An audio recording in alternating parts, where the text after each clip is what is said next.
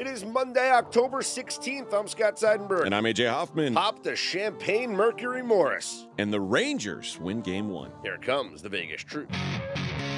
This is Straight Outta Vegas.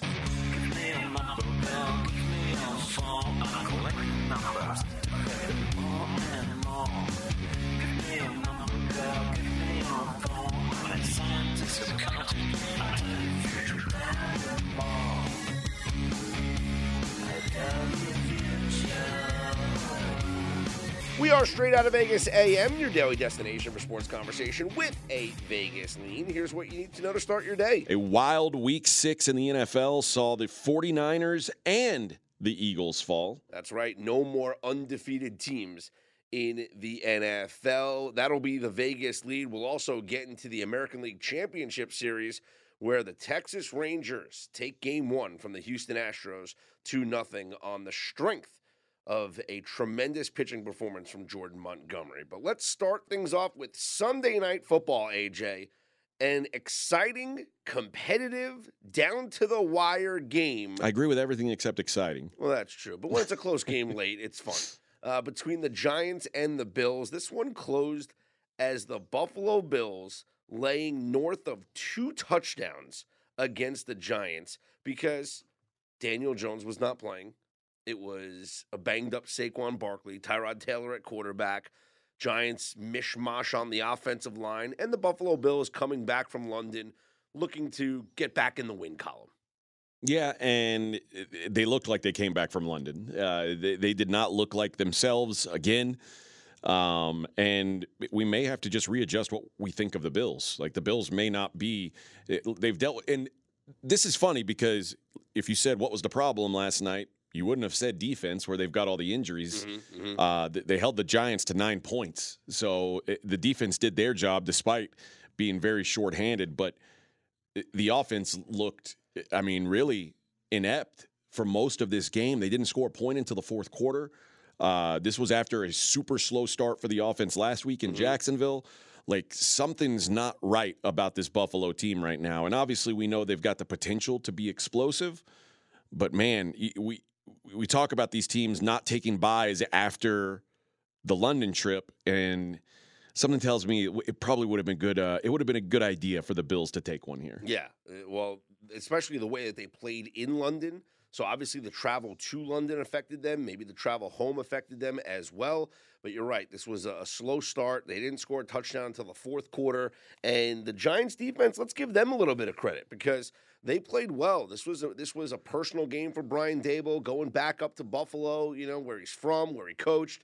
And the Giants defense under Wink Martindale put together an incredible scheme to stop this Bills offense. Game, got a little – it was an unfortunate situation when Damian Harris left the game, kind of maybe took the air out a little bit. But then nothing else happened. The Giants shut them out for 3 quarters. It was a very impressive job done by the Giants defense. Well, when Gabe Davis turned it over early, I was like, oh boy, it's going to be one of those games. And really, like Josh Allen didn't put on a cape and save this team. That's what happens so often is he's able to just rise above it all and make something happen. 2 rushes for 11 yards. That's not Superman Josh Allen. Yeah, but they did get a decent push from the running game, which they haven't had many times this season. They averaged 4.5 yards a carry, and they got a huge game from Stephon Diggs. Diggs was able to keep getting open, and it wasn't like ripping off huge chunks. He wasn't scoring touchdowns, but he kept drives alive, and Josh Allen fed him, and it's really what kept the game going. And the Bills, it felt like they almost had the ball for the entire third quarter. Yep. Like, they had the most long sustained Buffalo Bills drive that they've had this season. And really, it like Tyrod Taylor they kept showing him on the sideline, like just waiting. And the Bills would get to third down, they'd convert. Get to third down, they'd convert. So it wasn't the explosive Bills offense, but when they needed to, they stepped up. And, it's a good win for them. But I'm also questioning a lot about what's going on with them. I'm questioning how great they are right now. So the Bills' streak of 60 straight halves with a point was snapped in the first half, their longest streak in franchise history. And as for the New York Football Giants, who had a 6-0 lead at the half, still No offensive touchdown scored in the first half this season. Their one only touchdown was the pick six a couple of weeks ago. The Giants are now let's see, the fourth team, since 1950 to go their first 6 games of a season without an offensive touchdown in the first half. And going back to the Giants, I mean, they were so desperate to get that first half touchdown that maybe made a mistake at the end of the half, not playing for a field goal there. And, Brian Daboll didn't exactly take one for the team with Tyrod Taylor. He said, no, that's not what I called. So watching the play, what happened was the Giants were driving down the field, no timeouts left. They get down to inside the 5-yard line at the end of the first half. They literally have the ball at the 1-yard line. This is after a defensive pass interference, right? Saquon Barkley, they have no timeouts left. There's 14 seconds left. The clock is stopped because of the penalty. And they hand the ball off to Saquon Barkley, who gets tackled. Now, credit the Buffalo Bills players for staying on top of Saquon Barkley. Which I'm surprised, because I don't think they were expecting a run either. No, but this is what you do also. It's a little gamesmanship, not allowing him to get up and give the ball to the ref and snap it. And the clock went tick, tick, tick, tick, tick, tick, as Chris Berman would say. And by the time Taylor gets the team lined up to spike the football, time expired. The Giants walk away with 0 points. Now, if you watch the play over again, he appeared to check out of the original play call and then hand the ball off to Saquon Barkley. And Brian Daboll, as Taylor was walking off the field, furious. Of course. Here was Daboll after the game, as you mentioned, not taking one for the team. Ron, what happened at the end of the first half? Had a play called. It was a run action pass play, and ended up alerting it to a run. Didn't get it off. In the first half, did you communicate with Tyrod that you couldn't run the ball at that moment? Yeah, there was good communication. Yep. Why did it happen? He saw a look based on the play that we had, and he ended up alerting it. Ended up what? Ended up alerting it to a run. I got to be honest, AJ. I don't like that answer from Brian Daboll. Like we know, okay. I criticized it. I tweeted out if that's the play caller, that's a fireable offense on the play caller right there. Like Mike Kafka, if he called a running play, should be fired. But Brian Daboll said, "Hey, we had a run, we had a pass play that he checked out of." Okay. First off, it's still on your coaching. You have to say there is no check off. No, that's it. There shouldn't be an option out of that play. There's one play. This is the play that we're doing. And if you want to check out of this play, guess what? The next play is a passing play. There's no check option there for your quarterback to do. And then I also think as a head coach, sometimes you have to step up for your guys. And Brian Daboll could have handled that post-game press conference a little bit better by just saying there was miscommunication on the play. And that's it. I agree. And if somebody followed up, just say there was miscommunication. And that's it. And that's tough. I get where he's coming from, because there are people who are like, whoever called that play should be fired. Yep. And, it's a weird thing, but you do have to kind of protect your player there, especially knowing Tyrod Taylor may have to start for you again next week. Who knows? But yeah, I also understand where he's coming from, where that's a pretty tough loss to swallow. Mm-hmm. You felt like you could have the Giants season is over. This felt like one of those games where you could have looked back and said, that's like at least a positive moment for us. This was like the highlight of the season. And instead it's another one on the right side of the column that at the end of the season, they're just going to look at it. And boy, there's a big pile of those. And this was just another heartbreaking one. And you go now to the end of the game, where the Giants are trailing 14-9 after the missed field goal by Buffalo. Another missed field goal by Buffalo. Had you had those 3 points at the end of the first half, if you played for a field goal, the Giants would have kicked the field goal to win the game. Yep. But instead, they needed the touchdown, and there was a play from the 9-yard line that was called pass interference, set them up at the 1-yard line. Was it pass interference? Sure. Ish. Sure. Yeah. By the letter of the law, yeah. Yeah. Would I have been arguing if they didn't call it? No. Maybe a little bit. If I was like a Giants fan, I'd be like, If you're a he Giants tugged fan, the of course. jersey. Of You know, course. but you know what? I can understand after the game if they say it was close enough. You let him go. You let him play. You let him play. The Giants have one play to win the game. Untimed down from the one. Untimed down to win the game. They try and throw to Darren Waller. There's pass interference on that play. It does not get called. No. More than the first play. It was a worse, there was more pass interference on that play than there was on the first play. Now, all I will say is both plays were kind of 50-50, whether to call it or not. The Giants got one call.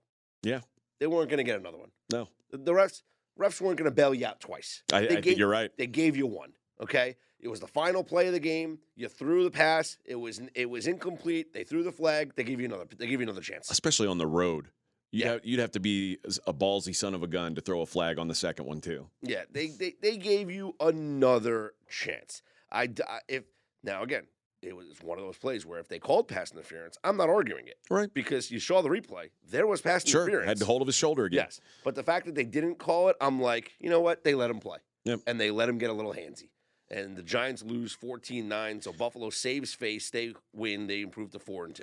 I think one thing you can take away if you're a Giants fan, one positive thing is Saquon Barkley changed the offense, changed the look of the offense. And the defense looked great. Was Saquon Barkley like a game changer last night? No. But what he did do was buy a little bit of time for the quarterback because you're still playing behind a makeshift offensive line. But Tyrod Taylor only got sacked 3 times. Like, 3 sacks in a Giants game these days is like nothing. Yeah. So the idea that there was a run game back there gave them a little bit of life, and maybe when Daniel Jones gets back, maybe they can try and spark something. But I've been saying this offense without Saquon Barkley, there's no way you can respect their run game. And last night you saw the Bills, especially because the Bills have struggled against the run the last couple weeks.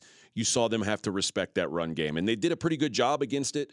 But again, this is for the Bills. The offense just didn't show up, and you're right. Credit to the Giants defense who played without question. I think their best game of the season. And the Giants will be playing Washington next week. Daniel Jones says that he does expect to play next week, so you'll have Daniel Jones back with Saquon Barkley, hopefully, for the New York Giants as they host the Washington Commanders. And then the Giants' rest of their schedule. You know, Washington, they play the Jets, then they're at Vegas, Dallas, Washington, New England, Green Bay, New Orleans, Philadelphia, Los Angeles, Philadelphia, the Rams. Besides the Philly games and the Dallas game, those are all winnable games the Giants could get. So at 1-5, the season's not over per se, but as Yogi would say, it's getting late early. Yeah. And that's where the Giants sit right now.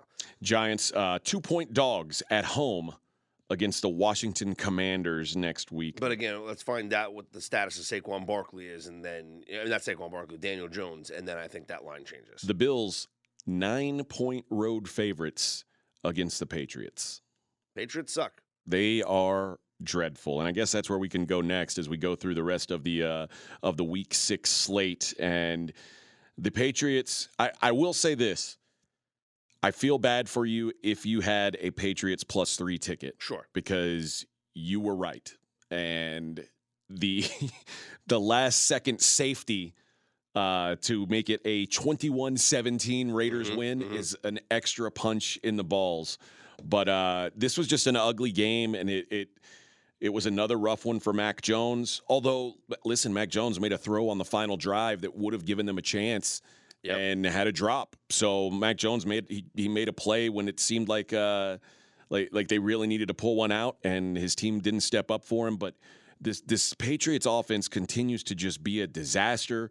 It's hard to say what the Raiders were yesterday because Jimmy Garoppolo again left with an injury. Brian Hoyer comes in, and Hoyer didn't look too bad. He was fine, but he's Brian Hoyer. You're very limited in what you can do when he's back there. The playbook gets shortened when you have the backup coming in. The rest of the team kind of feels it a little bit. So even though Hoyer looked okay, it's still the game plan changes without Jimmy Garoppolo. But this is a game that if you're the Patriots, you've got to win games like this against a mediocre team who lost their quarterback in the middle of the game, you've got to win those games, and the Patriots don't. This could be just a nightmare season for the Patriots. It's hard for me to picture. I mean, this happened a lot when I was a kid, but since Bill Belichick's been there, it's hard to picture a Patriots team going 3-14 or something like that, but it's very possible at this point. Every week, I'll bring it up. One bad coverage against the Jets is the only reason they have one win. Nope. This team should be 0-6 right now. And you look at Malik Cunningham, who saw the field. Plenty. And got that one snap and did nothing with it, right? The handoff or read option, then he just gets sacked. Yeah. There was so much talk this week around New England about, I kind of joked about it on the Dream Pod when someone talked about New England, and I said, Malik Cunningham. Because people were saying, there's rumors that they're putting in a package for Malik Cunningham. And then the report comes out yesterday that he signed off the practice squad and he's active for this game. In fact, he's the backup behind Mac Jones. Bailey Zappi is inactive. Will Greer is inactive. So I'm thinking, wait a minute, Belichick's going to do it. That's it. Malik Cunningham's playing in this game. Everyone thinks it's Mac Jones that's going to start. Malik Cunningham's going to start in this game. And he doesn't play. Now, I guess Mac Jones did okay, and you're right. He made that one throw at the end that if that's caught, it's a different game. But something has to spark this team because they still aren't scoring any points at all to compete. So the Patriots are a bad football team. The Raiders, they're 3-3. They've now won 2 straight games. They'll hit the road now for games against the Bears and the Lions, but this is a team playing with confidence, but we just don't know what their quarterback situation is going to be, as Jimmy Garoppolo had to be taken to the hospital because of the back injury to get evaluated. Let's look through the rest of the games. The Minnesota Vikings get a much-needed 19-13 win over the Chicago Bears. Again, Justin Fields gets hurt in this one, and his status unknown. What's going to happen? But hello, we talked about Tyson Bagent in the preseason, and this kid can play. This kid can run this offense. And the Bears actually looked like they could make something happen when he was at quarterback. Well, and of course, listen, when this Bears team, you don't know what they're going to be like because they were without their top 2 running backs yesterday. Mm-hmm. We saw Justin Fields go down, so maybe you give him a chance at some point. It's getting to that point in the season where we probably want to figure out the next step. Yep. Cincinnati with a 17-13 win over Seattle. I was on this one. I'm not sure if I was right about Joe Burrow being back, but he was good enough on a day where Geno Smith was just off his game, and that was all it took for the Bengals, who played really good defense. Yeah, the turnovers just kill you because Geno was finding his guys. They were running the ball effectively. He just turned the ball over. And if you look at the stats, the Seahawks won the stats. Seahawks dominated this game. And the only difference is the turnovers. You turn the football over twice. You hurt your team. You kill the momentum. You don't score points. It leads to opportunities for the other team. And that's why you could dominate the stats and still lose a game 17-13. Even have a chance, though, at the end to still win the game, and then you still come up short and lose the game. Yeah, I guess we skipped over the London game, but the Baltimore Ravens get a 24-16 win over Tennessee. You know what? They were just trying to make sure that the fans in London saw a lot of kicking. Oh, yeah. Because, they love football over sure, there. That's what it was. And so Justin Tucker was the star of this game. 6 of 6. 6 of 6. Justin Tucker. No shock. Best player in the NFL comes through when they really needed him. Ryan Tannehill left the game for a little while, but came back. Titans unable to get anything going late. Jacksonville, London's other team, 37-20 win over the Colts.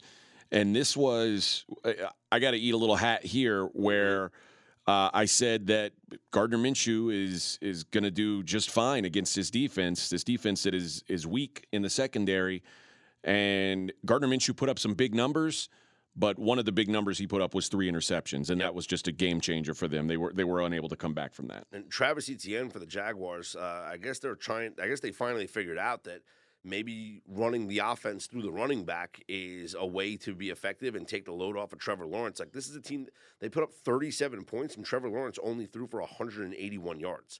Like that's rare. But ETN for the second week in a row scores multiple touchdowns. So maybe starting to find some rhythm there in that Jacksonville offense. If you were a person who had a Carolina plus 14 ticket at the end of the first quarter, you probably felt really good about things. Sure. You did not win. Carolina 21, Miami 42, as they stepped on the gas in the second half, and the Miami Dolphins run and hide 42-21 winners. This was a game where we saw some Mike White, which was not good. Mike White throws one pass, and it scored, but it scored for Carolina. Yep. But Raheem Mostert continues to just be too much for teams to deal with. When you've got to think about Tyreek Hill and you've got to think about Jalen Waddle, Raheem Mostert in this Miami run game, which they didn't have a lot of last season, 115 yards and 2 touchdowns on the ground, another receiving touchdown from Mostert. They're a very balanced offense, which is, again, something that we wouldn't have expected coming into this season. But there's no number that they're behind where you say, oh, they can't come back and win, because this was a tale of a bad first quarter where it looked like their offense was off, and suddenly, they stepped up. I love that they were covering and winning in the fourth quarter. White throws that pick six, and so now they're not covering anymore. And so Mike McDaniel says the offense has to, go out there and score You're back a touchdown. out there, boys. And Salvin Ahmed gets the touchdown with just over 2 minutes left to secure the cover. Everyone was wondering, Devon Achane looked incredible the past couple of weeks. With him out now for a few weeks, would this offense suffer? No, of course not, because you still have Tyreek Hill, who had 163 yards and a touchdown and an impressive backflip celebration. You still have Jalen Waddle, 7 catches for 51 and a score, and Mostert, who did it all for you. So this offense continues to dominate the NFL and set all kinds of records, and we'll see just how long this is going to run for the Miami Dolphins, who have an incredible game against the Eagles coming up on Sunday Night Football, and Philadelphia coming off their first loss of the season. How do they respond? Yeah, it's a good question, and we'll go to that game now. And I'll tell you, I lost one bet yesterday, and it was the Jets team total under 16.5. And I lost that when the Eagles essentially said, we're going to let the Jets score a touchdown so we can get the ball back. That's a tough one. It's a tough pill to swallow, but because the Eagles defense was phenomenal, their offense was not. This was not the Jets or not the Eagles offense that we've seen all season long. Jalen Hurts looked flustered. They turned the ball over 4 times. I mean, if they had won that game, they shouldn't have. But the Jets end up getting that win on the 4th turnover, where Jalen Hurts just throws an inexplicable interception, just a terrible, terrible decision. So and the Jets take it in on the next play. This was just incredible strategy on behalf of Robert Saleh and the Jets. You were playing without your 2 starting cornerbacks in Sauce Gardner and DJ Reed. And so that maybe gave Nick Sirianni and the Eagles some false confidence to attack the outside. And then the Jets, I mean, I'm joking, but it worked. And then the Jets baited them in and were able to get the interceptions. And then you mentioned that play at the end. This was the Jets being overzealous, because they get the interception and celebrated like they won the Super Bowl. Well, no. They return it to the 8-yard line. At that point, the Eagles have 2 timeouts left. There's a minute 46 on the clock, or a minute 50. The Jets, in my opinion, should have taken a knee. Most people's opinion, here's what you do: you take a knee. Yeah. Philly calls a timeout. All right, now there's because all you need is a field goal. Now there's 1:48 on the clock. All right. You backpedal a little bit, go to the middle of the field, take another knee. Now Philly calls their 3rd and final timeout. And now there's 1:37 on the clock, whatever, 1:40. Okay, 3rd down, backpedal a little bit more, take a knee. Now you let the clock run all the way down to about 55 seconds left. Maybe you take the delay game penalty. Whatever, go back another 5 yards. And then you kick a field goal to go up by a score of 15-14 with 40-somewhat seconds left. I wish that would have happened. You kick the ball off to the Eagles, and now you say to Philly, you have no timeouts left, and you have 40 seconds. Yeah. Good luck. But instead, one handoff. Brees Hall goes up the middle. They say touchdown. The Eagles let him walk right in. They celebrate like they won the Super Bowl. And I honestly, as a Jet fan, I was nervous.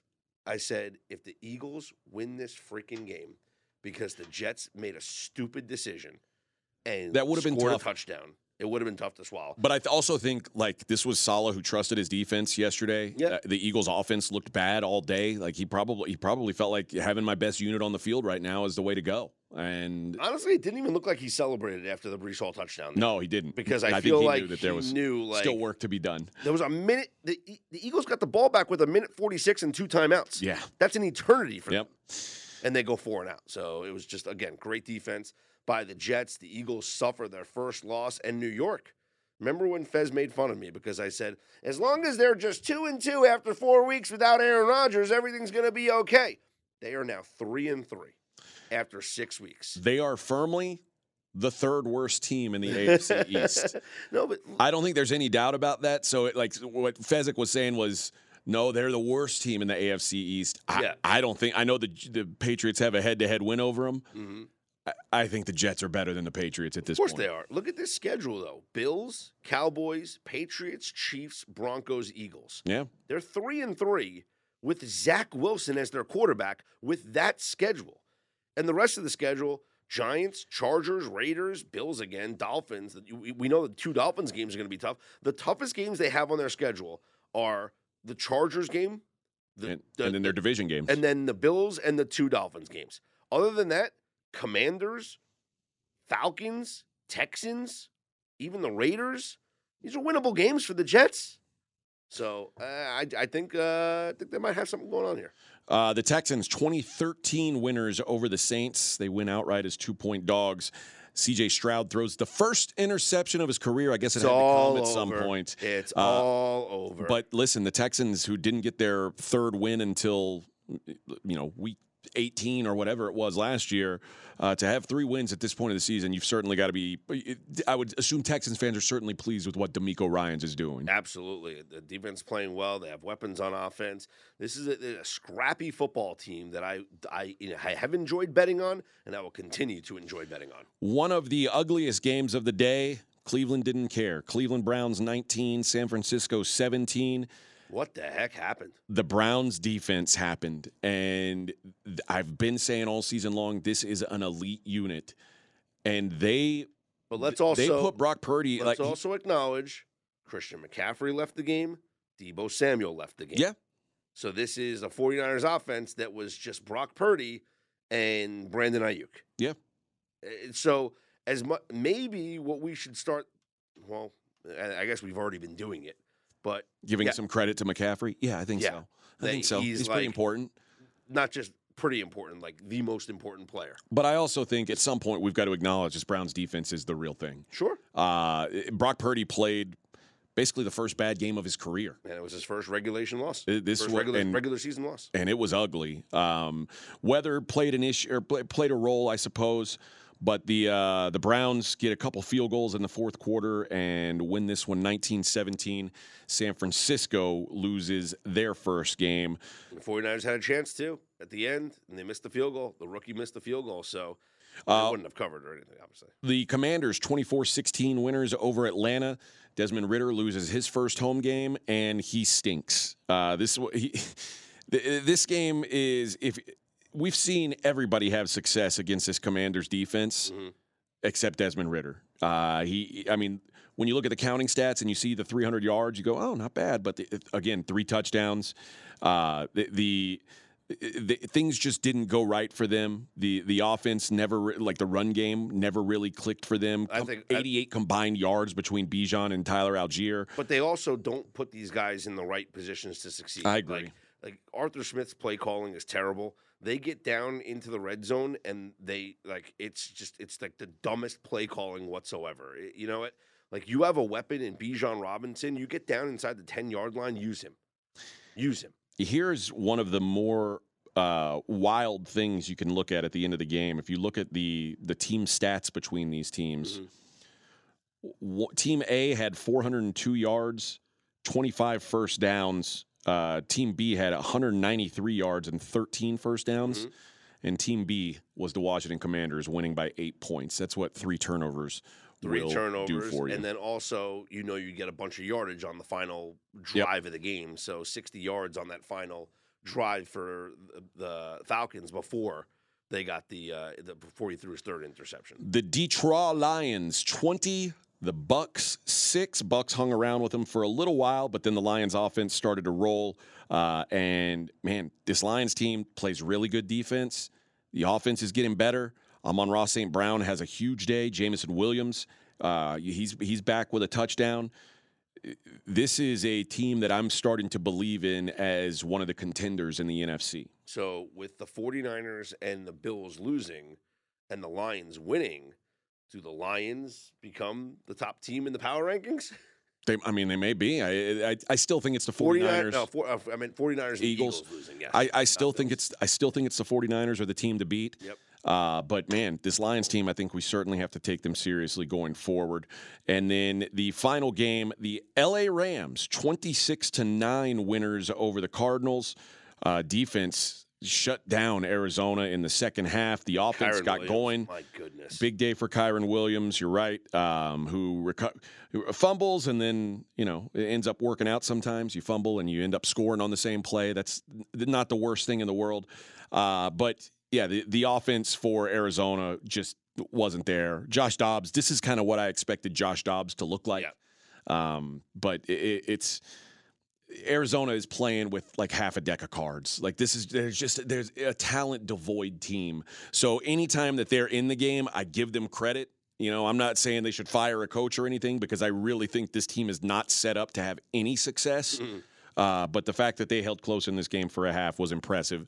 Just couldn't do it for 4 quarters. So one more game to go in Week 6, and that's Monday Night Football tonight, Scott. The line is now 1.5. Cowboys 1.5-point road favorites against the LA Chargers. I agree with the line move. I mean, you and I are both on the Chargers, so we'll accept our CLV. But perhaps now we look at the Cowboys and how they've done this season against opponents and whether or not we truly believe this Cowboys team is as elite as people consider them to be. Their 3 wins are against the Giants, Jets, and Patriots. And we saw the Jets come away with an incredible win yesterday, and they're 3-3. But the Giants and Patriots are not good football teams. We know that. They lost to the 49ers, who we saw just lose to the Cleveland Browns. They lost to the Cardinals, who get walloped by everybody they play. And we have a Chargers team that is home, that is off of a bye, that is off of 2 straight wins against, winning teams. Well, the Raiders are a 3-3 team, but the Vikings are coming off a win. A loss to the Dolphins where – frankly, that might be the most impressive loss this season besides the Dolphins losing to the Bills, right? That's a very impressive loss. And a coin flip game at Tennessee against the Titans in the rain. So this Chargers team, I actually think is more talented than the Dallas Cowboys. I love the whole, coaching storyline here with Kellen Moore and what he's going to try and do with this offense, the familiarity that he has going up against the Cowboys defense in practice all that time. So I like the Chargers to pick up a win here at home. What was the stat you had about teams after they play the 49ers, what they do the next week? They lose all the time. So after you play the 49ers, and that's where the Cowboys are in that mode, right, playing again after the 49ers. So the week after playing the 49ers, since the start of last season, teams are 2-19 straight up, 4-15-2 against the spread. You go back even further to 2020, 17-39 straight up. Yeah. But the really is, if you're looking at the current incarnation of the 49ers, since the start of last year, teams are 2-19 straight up the week after playing the 49ers. Pretty incredible. I like the Chargers here, too. I like them even more in the first half. Found some numbers on Justin Herbert, who is 15-7 ATS in the first half since the start of last season. He's 11-2 ATS in the first half in prime time. Second half, 2-10-1 in those same 13 primetime games. So I played +3 early in the week. I also played some Chargers first half. And that'd be the way I would look at this one. I think the Chargers get out to a good start, and this avoids any kind of second half shenanigans by Brandon Staley, who I still don't trust. I do think this is the more talented team, though, the Chargers. I just worry that Brandon Staley could do something dumb to cost me money. So I'll play the first half and hope that they can hold on late. High scoring, yes or no? Seems like it should be, right? I really think the idea that the Cowboys are this defensive juggernaut, I think that's kind of been exposed. I agree. And then especially when you go back and you say, well, who are their wins? It was Zach Wilson, Mac Jones, and Daniel Jones. Yeah, you should look good against those guys. So Justin Herbert, I think he should have some success against this team. Plus, I do think there's something to Kellen Moore wanting to run up the score. Yeah. I think he's going to be aggressive. I think he's going to throw the ball down the field. If I'm looking to put together some sort of same game parlay for tonight, I like longest reception. Even if you don't just want to bet a straight prop, I like kind of longest reception props on some of these Chargers guys because I do think Kellen Moore is going to want to take a shot down the field more than once. So if you can find a longest receiver prop for like a longest reception for like Quentin Johnson. Yeah, he's supposed to be the guy. That's what his job's supposed to be. Something like that. That would be a fun one that I would take a look at for tonight's game. Let's see if I can pull up a longest reception prop. No, not up yet. It'll probably be up, obviously, as we progress throughout the morning. But, yeah, I would look. Oh, here we go. Longest reception. Quentin's not available right now. There's a number on Keenan Allen, I assume? Yeah, 24.5 for Keenan Allen. Okay. Yeah, I'd wait till the menu expands a little bit this afternoon. Yeah, because I do think that there'll be a deep shot or two or three. Either way, should tell us a lot about both these teams. And I mean, the Chargers, they kind of need this. I guess now both teams kind of need it, given the Cowboys they're not sitting on the same perch that they were 2 weeks ago. Nope. So should be a fun one tonight. I'm RJ Bell, and I'm going to give you some straight talk. Now, there's two types of people that try to be healthy. One is the fanatics. They're the types that show up in Vegas and they got a water bottle and they got like celery chopped up. And let's forget about them because I'm nothing like them. And you know what? I know a lot of them love AG1, but I'm not speaking to them. You guys got it covered. You know AG1's good. I'm talking about the people who try, but they're not perfect with it.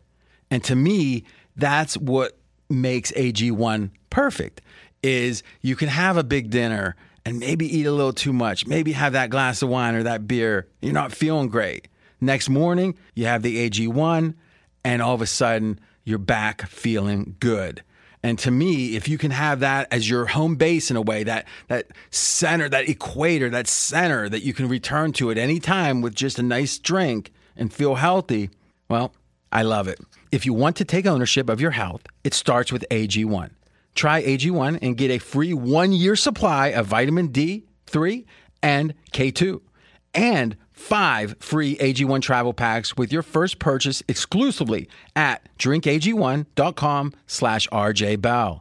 That's drinkag1.com/RJBell. Check it out. DraftKings, the leader in fantasy sports, just dropped a brand new fantasy app, Pick 6. Now, what's different about this thing? I was never a big fantasy guy. You know why? Is I always worried, who's on the other side? Who am I playing against? With Pick 6, you're not going against another player or players. You're going against the bookmaker. You're going against the number that they put up. So all you got to do is pick between 2 and 6 NFL players and choose if they're going to have more or less of the stat that interests you. Download DraftKings Pick 6 app now and sign up with code RJ. That's code RJ.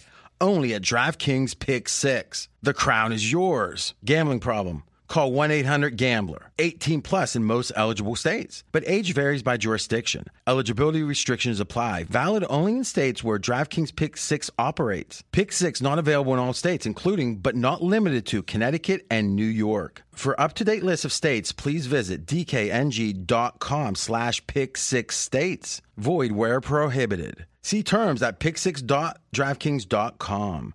The Texas Rangers take a 1-0 lead over the Astros in the Battle for Texas, also known as the American League Championship Series. 2-0 the final last night from Houston as Jordan Montgomery pitches an absolute gem. 6 1/3 innings of 5-hit shutout baseball. 6 strikeouts, walking 1. Justin Verlander wasn't bad. 6 2/3, 6 Very hits, good. 2 runs, 2 walks, 5 Ks. He gives up the home run to Tavares, but that was it. The Astros just didn't get anything done offensively. Almost, AJ, had a chance in the 8th inning when Alex Bregman sent one to deep left field. If it was like a little bit more to the left, it would have been in the Crawford boxes, but it goes right in that corner section, 366 feet away. The ball was hit 103.2 miles per hour off the bat, expected batting average of 560.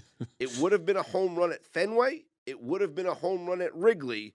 Nowhere else. No, and a great play by Carter. Like you said, the batting average on it should have been a double. Yeah, off the wall or it should have been an something, RBI double. And usually when those bang in that little corner, they tend to shoot out to the field, and then you sometimes you could run for a long time. And Altuve was on first base, and he would have scored easily. But Jose Altuve continues to be the worst base runner I've ever seen for someone who has the tools to be a great base runner. Yeah. Usually you think, a little guy who's like a grinder, is an on-base guy. He's got good speed. He is the worst base runner in baseball. He goes past second base, turns around, doesn't step on second base on his way back, and gets doubled off at first. Just an inexcusable error. And it wasn't as bad as Bryce Harper when Bryce Harper ran past the bag, because Altuve actually did what you're supposed to do. You run to second, then you stay on second, and you wait to see if the ball's caught or not. He almost did what you're supposed to do. And then when he turned around to go back to first, the replay showed that he didn't touch second base again, because it's not like he got thrown out at first. Right. He got called out when they appealed at second that he never retouched, and that blew the Astros' chances, because you know what? I said it before the series started when Josh Towers, former MLB pitcher, and I talked about this on our baseball podcast. I said, I'm worried about Aroldis Chapman. I am worried about Chapman. Like mentally? Well, the Astros own him. Yeah, and that park is like his nightmare. Coming into last night, he had a 5.55 ERA against the Astros. Not ideal. Not ideal and a guy who has blown opportunities in the postseason against the Houston Astros. He walked Altuve. He didn't want anything to do with Altuve. No. He walked Altuve, and then Bregman sends one 365 feet away, and you luckily turn that into a double play? Come on. Yeah. But the truth is, nobody in the Astros lineup, there was no hits after the 4th inning. Yeah. The offense just went into hibernation, and the guys who have been the monsters in this lineup were quiet. Especially Yordan Alvarez, 0 for 4. I thought Montgomery's approach to him was fantastic. He was mixing up speeds. He was jamming him inside. He had him guessing the whole time. I thought he pitched. I thought we have to, as much as we want to say these guys didn't hit, we got to give credit to Jordan Montgomery. You're right, and it's wild to think that the Yankees at one point were like, well, we're going to trade Jordan Montgomery because he won't make our postseason rotation. Yeah.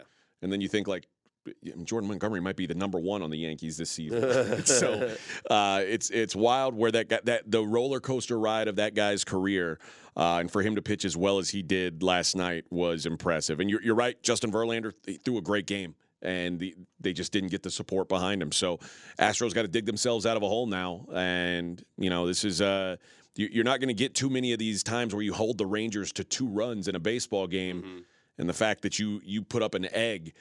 That's tough to come back from. So the Rangers now minus 180 to win this series. The Astros plus 140 on the comeback. And we have game 2 tonight in Houston, where it'll be Nathan Eovaldi on the mound for Texas, who's been incredible this postseason with a 2-0 record, 1.32 ERA, against Framber Valdez, who got absolutely rocked against the Minnesota Twins in his only outing this postseason. Odds on this game tonight: Astros minus 120, Rangers even money on the comeback.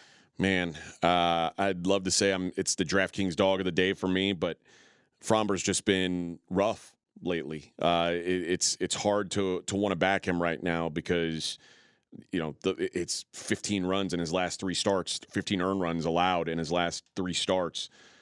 He's not himself right now, and the Astros like you mentioned, the Rangers throwing Evaldi. I don't know if I trust their lineup to give him the support he might need, because I don't think Framber's going to pitch as well as Verlander did last night.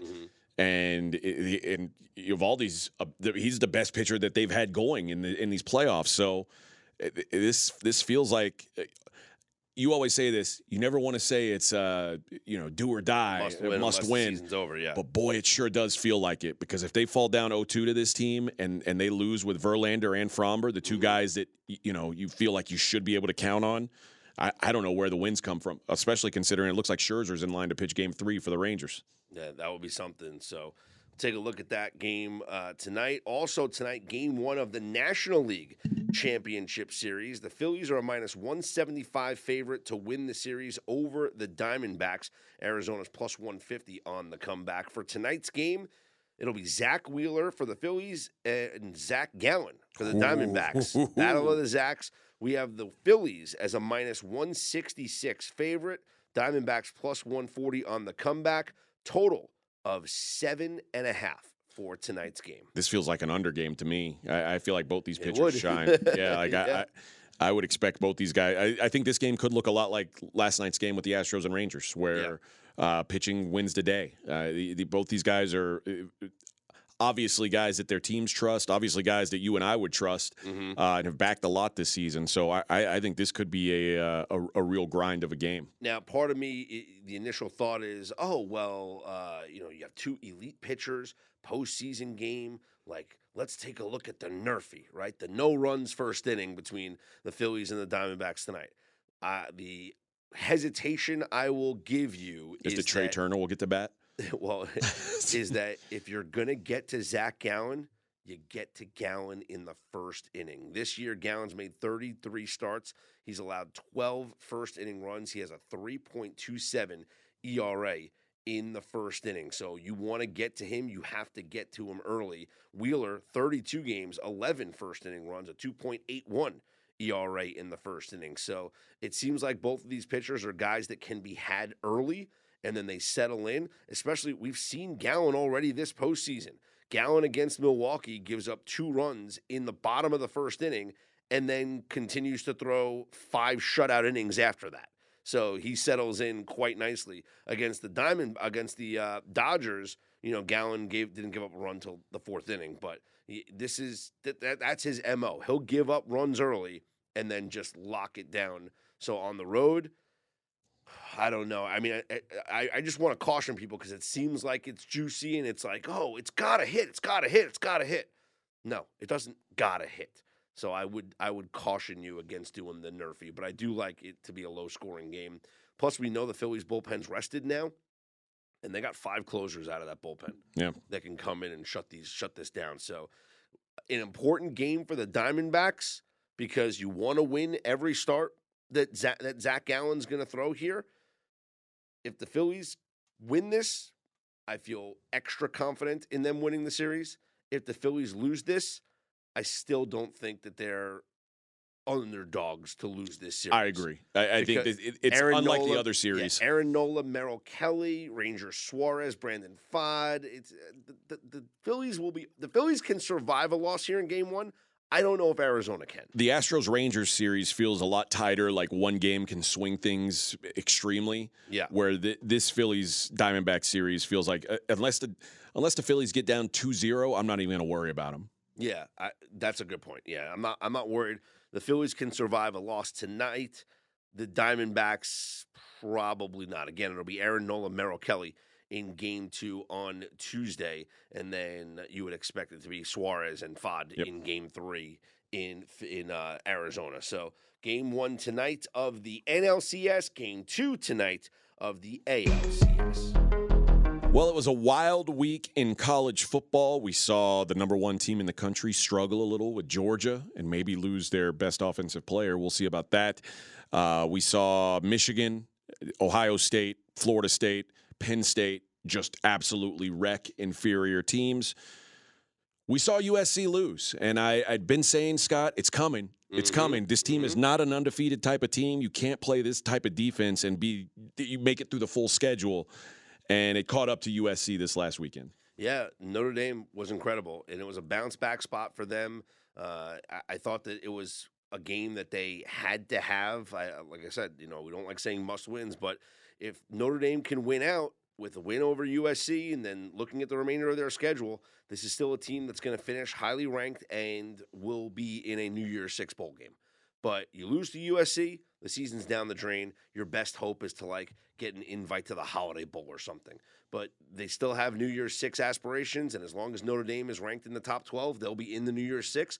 They finished the season with only 2 losses. That's exactly where they'll be. Huge bounce back spot with a very convincing win over USC. Defense did the job. They got a running game going. I thought it was just like a classic Notre Dame football game. Caleb Williams with 3 picks. Yeah. And when we talk about trying to win back-to-back Heismans, I think you have to be above reproach. Like, you have to be almost perfect. Mm-hmm.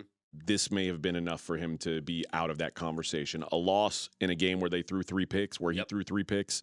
And you combine it with the performance that we saw earlier in the Washington-Oregon game, where I could argue both Bo Nix and Michael Penix should be higher in the Heisman rankings than Caleb Williams. Yeah, both guys played a phenomenal game. And it's funny, when we talked about this game, we were like, this line feels about right. What did I say? What did I keep saying? I kept saying it. I said home field has to matter. Yeah. Home field has to matter. The line was 3 points, and guess what? Washington wins by 3, although it was a fight. They had to come back and get it at the end. And well, I thought Penix looked terrible. He was bad. Early, and he was clearly hurt. He was grimacing in pain, but then he gutted it out and made some clutch throws late in the game as Washington won 36-33. He finished with 302 yards, 4 touchdowns, and a pick, and he is now a minus 140 favorite to win the Heisman Trophy. Man. And listen, they've got Washington's next 2 games. I don't want to say free squares, but Arizona State and at Stanford, games that they should win. Mm-hmm. And then November 4th starts the run. At USC, Utah, at Oregon State, home to Washington State for the Apple Cup. And then maybe the last Apple Cup. And then a possible rematch with Oregon. What? A possible rematch with one of those teams. Yes, like, who knows who it's going to be, but they're going to be playing somebody good in that Pac-12 championship. By the way, somebody on Twitter had an incredible tweet, and I forgot who it was, and I can't pull it up now, so I apologize for not giving credit, but this was not my tweet, so I'm not taking credit for this. But it said Oregon and Washington with the game of the year. Now that's what I call Big Ten football. That's pretty good. That is pretty good. We'll be calling it Big Ten football pretty soon. Exactly. Well, you mentioned Stanford. Can we talk about what happened on Friday night? Because, I think we have to. All right. Here's what happened. Let me tell you what happened. I went out Friday night. Went to a show here in town. Okay. A little concert. Saw Yachtly Crew. You ever hear of them? No. They're like I get it. Yeah. Right? Soft rock, So get down with a little soft rock. Okay. I might have been the youngest in the crowd, but it was okay. Actually, my girl was the youngest in the crowd. And but we have a drink at the bar before we go into the show. And I'm watching Colorado, and they're kicking ass. And I'm like, wow. I knew it. I told AJ. I said, Coach Prime was bitching about the start time, and he was like, the 8 o'clock starts are stupid. This is the dumbest thing. Conference needs to, reevaluate this. And I said, he was right. His team fell asleep at halftime. But that's what I'm saying. That's what I'm trying to say. So we're having a drink at the bar. I'm watching the first half, and I was like, this is it. I told AJ he doesn't want to make any excuses. So he was going to put a hurting on this team. They were going to go up big, and wow, what a nice win. Let's go to the concert. Come out of the show, go back to the bar. You got the Sports Center on the TV. Put some money in the video poker machine. I'm sitting there. I'm clicking through. Then I look up. Stanford won? What? Take out my phone. I start looking at everything. Wow. Yeah. Wow. You talk about a collapse, and that is epic. That's like Coach Prime. Like, he deserves every bit of criticism. The team deserves every bit of criticism, and he tries to stick up for it after the game. And he's like, "Look at me.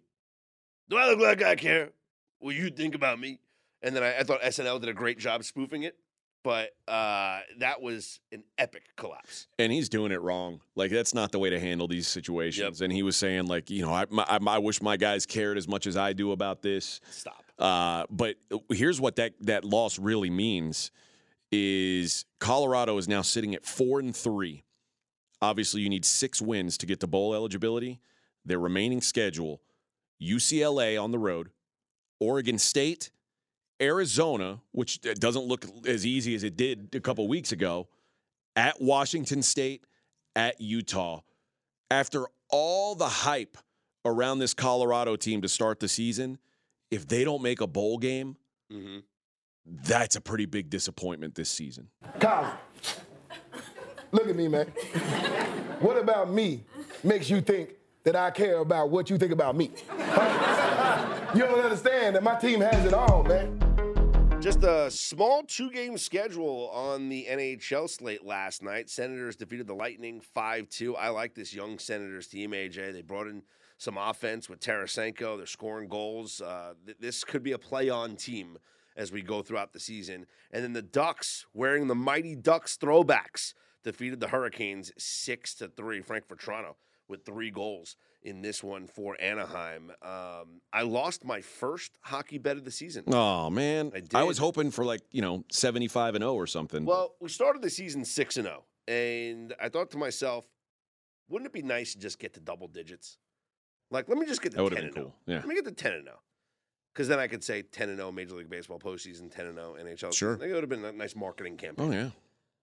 But I had Rangers on Saturday over 3.5 goals playing against our boy Elvis Merzlikins and the Blue Jackets. The Rangers scored 1 goal in the first 50 seconds. And I said, phew, we are well on our way. Then the Rangers score another goal in the first period. Oh. But wait a minute. Coach is going to challenge it. What do you mean coach is going to challenge it? Well, maybe there was a player offsides. Video replay shows there was a player that just happened to be offsides. Damn it. All right. And I said, You you know can come what? back from this, though. I said, you know what? I don't like this rule. I don't like You don't this like rule. offsides? No. Offsides is there for a reason. I don't like the coach's challenge for offsides. Okay. First off, if the ref doesn't call it on the ice because it's that close, let the damn play go. But also, I think you should only challenge things that are egregious, things that affect the play. If said offsides player scored a goal on that entry rush, that's a challengeable play. Sure. Because you know what? He got a little bit of an advantage going into the zone early, and then maybe it was a 2-on-1 and they scored the goal. That, you know what? Challenge that play. But if a guy on the opposite side of the rink just happened to have his skate cross that blue line before the puck, but he doesn't even touch the puck again or ever, and you score a minute and a half later, you shouldn't be able to challenge that. That's bullshit. Yeah. That's like, you know what that's like saying? That's like in football. If you run a play, if the Buffalo Bills against the Giants run a play, right? And they get 4 yards on first down. All right. Okay. 4 yards on first down. On second down, Josh Allen gets sacked. Now it's 3rd and long. Okay. Then they run a 3rd and long play, and it's incomplete. They throw the challenge flag, and they say, on second down, Kayvon Thibodeau was offsides. Oh, no, but it was Bobby Okereke who had the sack. Thibodeau didn't even get involved in the play. But that was also 2 plays ago, and it had nothing to do with the incomplete pass on 3rd down. See how that's frustrating. Well, let's go back and challenge that play. So anyway, the Rangers, I'm just bitching here, but the Rangers had an overturned goal. And you're right, we can get over this. It's still one. We still have 1 goal. We need a couple more. It's only the first period. Rangers score again. Okay. Another replay challenge. Oh, they lose this one too. And they lose this one too. They had 2 overturned goals in the first period. So instead of scoring 3 goals in the first period, they only scored 1. Rangers finished the game losing 5-3. So they don't go over 3.5. So they actually scored 5 goals, but only 3 of them counted. Oh, man. But 5 pucks went past the other goalie. Yeah. So I feel like my handicap was right. Yeah. Because more than 3.5 goals. But they were cheating. Were scored. You're right. You're going into the zone before. Right. You're not allowed. You're not allowed. Let's see if the Rangers can bounce back tonight. They are one of 5 games on the schedule in the NHL. They will host the Coyotes at Madison Square Garden. The Rangers are a minus 230 favorite over Arizona, who is coming off of an upset win against the Devils to open up their season. Congratulations. That's a big win for them. In net tonight for the Rangers, could be Igor Shesterkin. He started their, the first 2 games for them this season. Maybe it's Jonathan Quick, but Connor Ingram is going to be the goaltender for the Coyotes tonight. He is their backup to Karol Vejmelka, so the Rangers will get to face a backup goaltender tonight at Madison Square Garden. Elsewhere, we have the Blackhawks at the Maple Leafs. Connor Bedard gets to play in Toronto in front of the Canadian fans once again. In net for Toronto will be Joseph Woll. In net for the Blackhawks, likely going to be Peter Mrazek. Now, Connor Bedard props are getting a little bit juiced. We understand this, right? The kid has had 5 shots on goal in his first game, 6 shots on goal in his second game. The over 2.5s, they're gone, AJ. They're gone. So the book puts up 3.5 for the game against Montreal. 5 shots on goal and an assist. So he goes over again. So if you're keeping score at home, Connor Bedard's 3-0 to the over in his shots on goal prop. The first 2 games were 2.5. Game 3 was 3.5. When we post props later on. What a puck hog. When we post props later on tonight, let's see if there's something early here now on the books, if we can see. Usually they don't post these things until later on today. Yeah, nothing's posted until later on today. But maybe take a look at Bedard if you can get a good number on his shot prop. Also, with Taylor Hall injured, maybe a little bit more emphasis on Bedard to do something. And in front of the Toronto fans, he's going to want to put on a show anytime he gets to play up in Canada, The Devils will host by the way, the Maple Leafs are minus 345 in that game. Yeah. They're just slight favorites. Blackhawks plus 275 on the comeback. Devils looking to bounce back from their first loss of the season. That was in overtime to the Coyotes. They will host the Panthers. Devils are minus 185. The Panthers plus 154 on the comeback. And we're likely going to see Vitek Vanacek in net for the Devils. Sergei Bobrovsky likely for the Panthers. The Flames are at the Capitals as the Capitals look to get their first win of the season. Scheduled goaltenders for this one, Darcy Kemper for the Capitals and Jacob Markstrom for the Flames. And then the Red Wings at the Blue Jackets, where I like this young Detroit team. I really do. They will likely have Ville Husso in net, and Elvis Merzlikins could possibly get his 3rd consecutive start for the Columbus Blue Jackets. And I got to be honest, he's looked better. Oh, that's too bad. He's looked better. Well, he only gave up 3 goals to the Rangers. I thought he was going to give up 4. He actually gave up 5, but only 3 of them counted. Yeah. But this Red Wings team is fun. They got a lot of youth. They brought in some offensive talent as well. So it's not just, Larkin and the players that they had last year, which made them a fun team to watch. Like, you look at them this year, and they got some guys that can score. DeBrincat, JT Compher. So maybe Red Wings team total, maybe Red Wings just for the game. I got to take a look a little further, but we'll wait for confirmation on the goaltending matchup in this one. Red Wings right now minus 120 favorite. Blue Jackets even money on the comeback, and this total is at 7 for tonight. So expecting some goals between these two teams.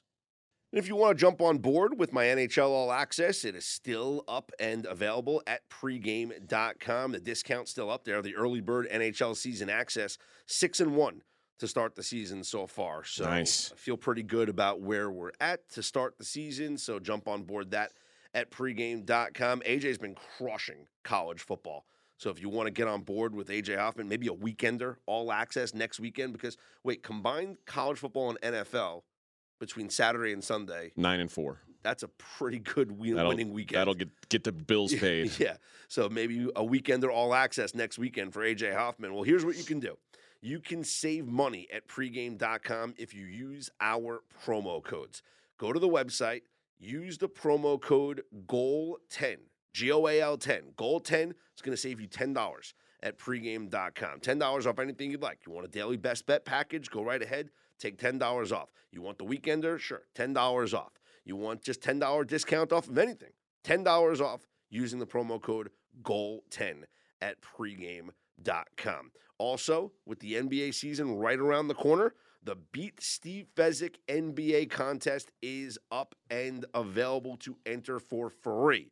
Just go to pregame.com, click on contests, and find the Beat Fezzik NBA contest. It is free to enter with a chance to win up to $1,000. Rules all are online. Go to pregame.com, click on contests, find that contest. And again, goal 10 will save you $10 off at pregame.com. For AJ Hoffman, I'm Scott Seidenberg. We are Straight Out of Vegas. AM.